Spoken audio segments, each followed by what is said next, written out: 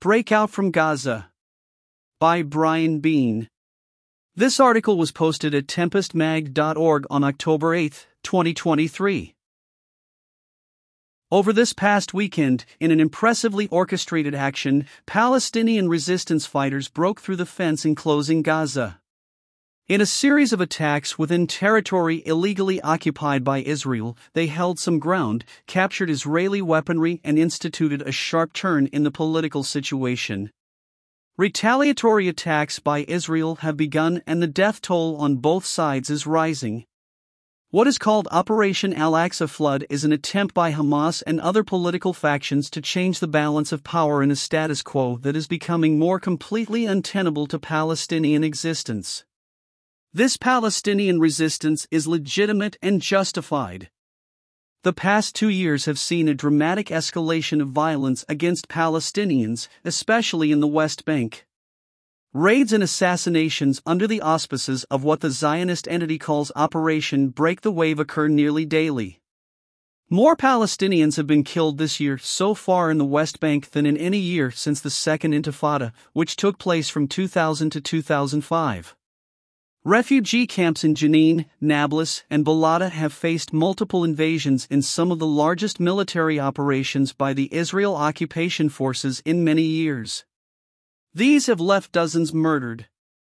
All while the ongoing ethnic cleansing of East Jerusalem churns on. Violence by Zionist settlers has also dramatically increased, emboldened by far-right elements and figures like Itamar Ben-Gvir and Bezalel Smotrich's prominence in the Netanyahu government. Settler organizations with support for the Israeli military and police have carried out attacks on Palestinian towns at a rate of 3 per day in 2023, according to the UN. Within the last few days, settlers invaded the town of Hawara with a campaign of violence and intimidation.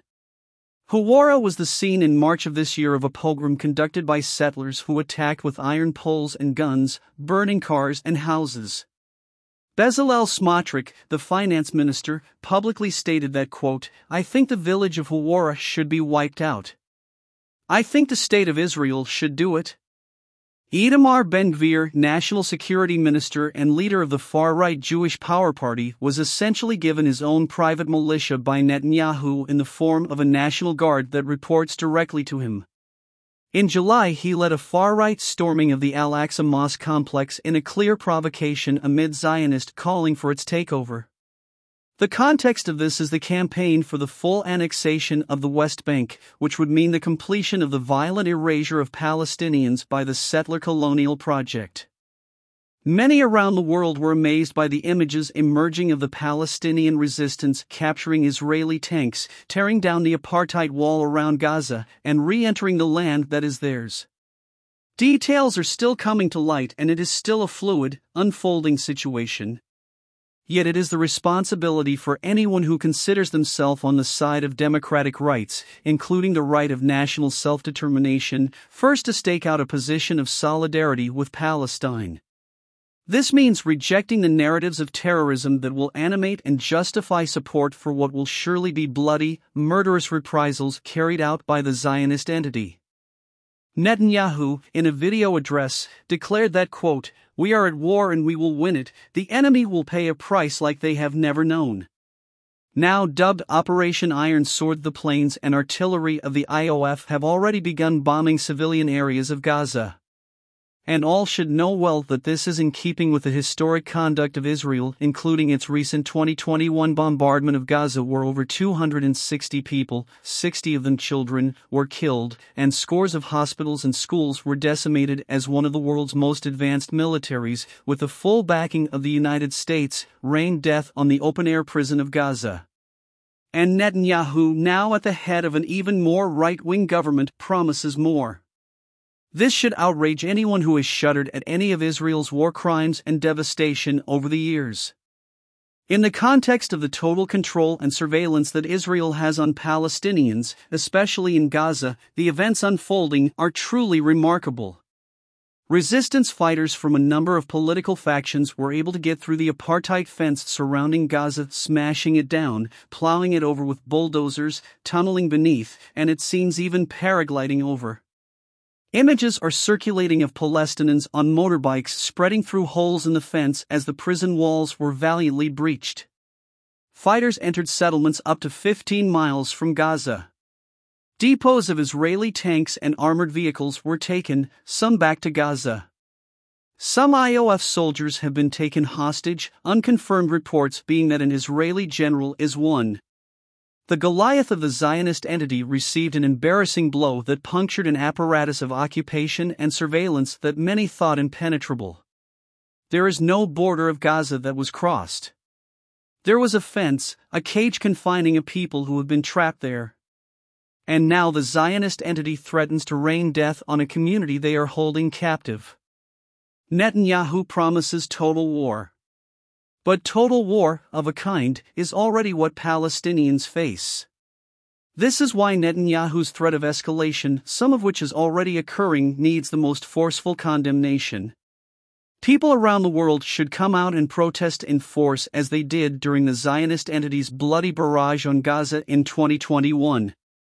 This is especially the case in places like the United States, where despite some soft criticism at the most extreme far-right elements of the current government, the U.S. continues to fully back Israel's criminal project of settler colonialism. Biden's Secretary of Defense Lloyd Austin has already released a statement declaring the United States government's commitment to Israel's aggression unwavering and promised to work to ensure that Israel has what it needs to defend itself from what it calls indiscriminate violence and terrorism. Netanyahu received a call from Biden that promised unreserved support for a forceful, prolonged campaign, according to a tweet from Netanyahu. This is certainly only the beginning of efforts to equate Palestinian resistance with terrorism, which are parroted by the Biden regime and others. While this is not new support from the U.S., Israel's most solid backer, it serves as a defense for what is certain to be the wanton and retaliatory destruction of Gaza by Israel. Unqualified solidarity with Palestinians against the Israel aggression is needed. Relatedly, we need to reject anything that approaches the mealy-mouthed pacifism that claims to want to stop to the violence on both sides or associates Palestinian resistance with terrorism. That is the terrain of the defenders of Zionism and a justification for its violence. Bernie Sanders exemplifies this as he has come out on cue leading with condemning the resistance. I absolutely condemn the horrifying attack on Israel by Hamas and Islamic Jihad.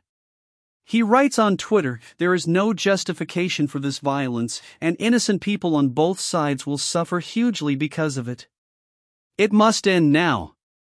Congressperson and Democratic Socialist of America member Jamal Bowman, who voted multiple times to send Israel the weapons it is using, issued a similar statement. Alexandra Ocasio-Cortez followed suit. It is rank hypocrisy and racism that liberals like these have voiced support for Ukrainians' legitimate right to armed defense of their self-determination while Palestinians are dubbed as terrorists for exerting that same right. The fact that the same democratic principle is at issue in both struggles has not escaped the Ukrainian left or the sections of the broader European left that support these struggles. Yet we should not expect to see Al-Qassam Brigade's commander Mohammad Deif invited to the floor of Congress with the adoration that Zelensky received, but such is Yankee imperialism and the liberals and so-called socialists who support it. Rather, we should fervently defend Palestinians' right to resistance. The right to resist, by armed means if necessary, is considered legal by multiple UN resolutions and by the 1949 Geneva Conventions. The continual occupation, construction of settlements, apartheid laws, the confinement of Gaza, and use of collective punishment, all the daily operating procedures of settler colonial Israel are, on the other hand, widely considered illegal by international law. But legal definitions aside, we should ask those who may hesitate to defend Palestinians' right to armed resistance, what would you have them do? There are legitimate strategic criticisms of the emphasis on armed struggle, concerns about the relegation of the kind of mass resistance of the First Intifada, Great March of Return and 2021's Unity Intifada, and concerns about Hamas sectarianism and increasingly authoritarian internal regime a function, in part, of its isolation in Gaza. In the deadlock of Palestinian politics and with general mass dissatisfaction with the traditional Palestinian political groups, Hamas is seeking to assert itself as the leader of the resistance. Even with that, the events of Al-Aqsa flood are a reasonable response with shades of heroic desperation to the dire straits of the political context.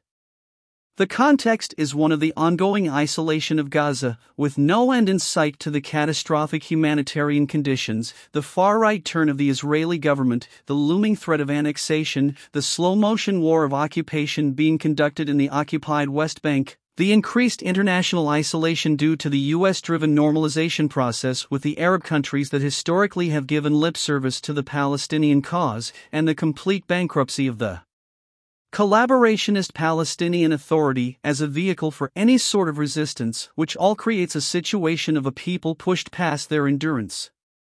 What else would you have them do? Things are dire, they have been dire, they look more dire down the road. With few avenues obviously available, the attempt to take action to do something to change the balance of forces is audacious and should be defended. As Malcolm X once said, quote, "You don't get freedom peacefully. Anyone who is depriving you of freedom isn't deserving of a peaceful approach by the ones who are deserving of freedom." However critical of specifics, solid defense of the right of resistance needs to cut through the fog of liberal pacifism that seeks to obscure the reality of the daily horror of the Zionist project of the complete erasure of Palestinians. But this does not mean political support for Hamas. It is too early to tell what will happen. Certainly the U.S. will back Israel to the hilt. Certain Arab regimes in Turkey may work to try to broker another ceasefire and return to the untenable status quo. What will it mean for the Saudi-Israel normalization deal, which is the crown jewel of U.S. imperial strategy to fully integrate the Middle East into a single economic zone of its control in competition with China? Israel will move to crush the resistance and punish all Palestinians. That will need to be resisted. Defense of the camps in the occupied West Bank that have been targets will be essential. What role will the non-sectarian militias that organized as self-defense of the camps like the Jenin Brigade and the Lion's Den play? Will confrontations develop along the various checkpoints and fences that divide up the Bantustans of the West Bank? Will this provoke any activity by Palestinian citizens of Israel as occurred during the 2021 Unity Intifada? What will happen is massive violence by the Zionist entity, aerial bombardment, a potential ground war, and the further starving the over 2 million Gazans of the resources they need for survival, including electricity. It seems tragically unlikely that the armed resistance in its current state will be able to militarily defeat the enormous Zionist military apparatus. Despite this, the attempt to make a crack in the edifice deserves a cheer as a blow against the oppressor and a gambit to alter the conditions. With tumultuous, dangerous days ahead, it is imperative that we stand in solidarity with Palestinians against Israel's coming onslaught and defend their right to armed resistance. We should expose the orchestration of normalization by the US, China, and Russia, the complicity of the Arab regimes. And we must work to dismantle the Zionist entity to free Palestine from the river to the sea. Long live the Intifada! Glory to the martyrs! Brian Bean is a socialist organizer and writer based in Chicago, a member of the Tempest Collective, a part of the Rampant Magazine editorial collective, and an editor and contributor to the book Palestine, a socialist introduction from Haymarket Books. If you want to hear more articles like this, go to tempestmag.org or search Tempest Collective on Spotify.